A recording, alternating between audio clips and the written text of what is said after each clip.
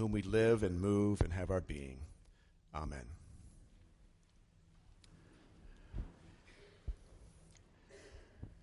Groucho Marx. Is it too early in the morning for a Groucho Marx story? Well, Groucho Marx one day was standing on a street corner in Montreal, waiting for the light to turn, and a priest walks by, recognizes Groucho, and says, "Mr. Marx, I want to thank you for bringing so much joy into the world." And those famous eyebrows arch, and Groucho strikes with that sharp wit of his, "And I want to thank you, Father, for taking so much joy out of it." Well, Groucho spoke a truth that day, that Christians have a reputation, not entirely unearned, for being glum. Maybe you know one or two.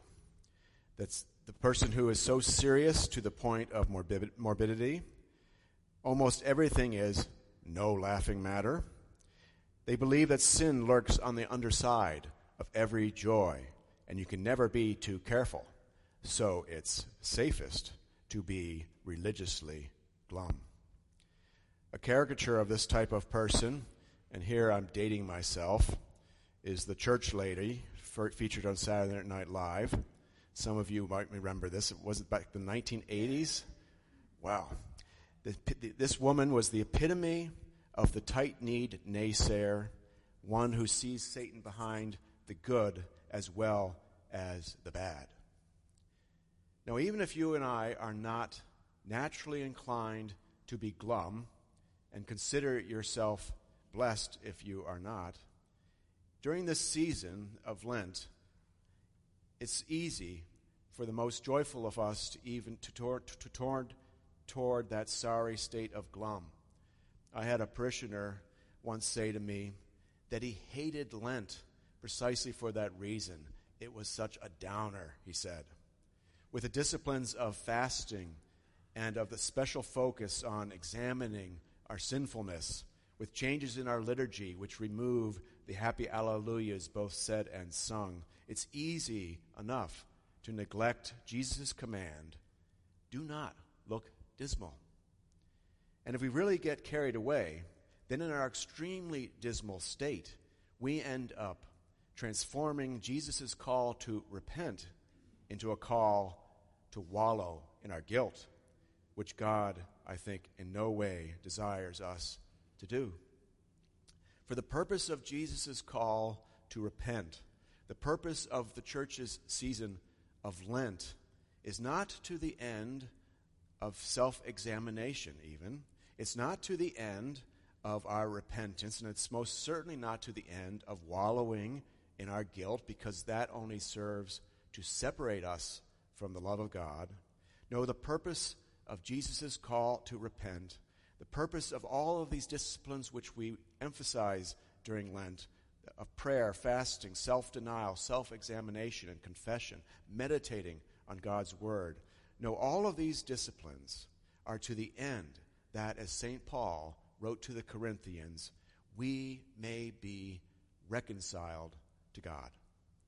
That's the purpose of the season, to emphasize God's call to us to be reconciled to Him in love.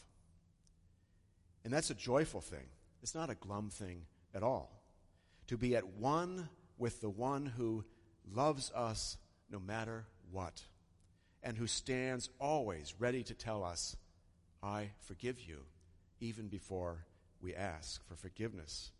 No matter whether we are worthy or not, no matter what we've done or haven't done, God, in the person of Jesus, hung from the cross, says to us, "I forgive you. I love you. Be reconciled." That's how much God loves us. That's how much God desires and yearns for you to be in fellowship with Him. That's how much God wants you to be reconciled to God's self, so that this Lent becomes a call to be reconciled, and that's a joyful thing. So we take seriously, of course, the call to observe a holy Lent. Take a hard and honest look at yourself and here I'm preaching to myself as well. Pay particular attention to the patterns of sinfulness which keep you from God's love, from accepting the fullness of his grace. Allow the truth about yourself to break through your defenses, and know that the pain of realizing one's own weakness, one's own wickedness, is the pain of our healing begun. And then in the quiet and still presence of God, turn to the one who loves you beyond your wildest imaginings. Return to the one who has the power to change you.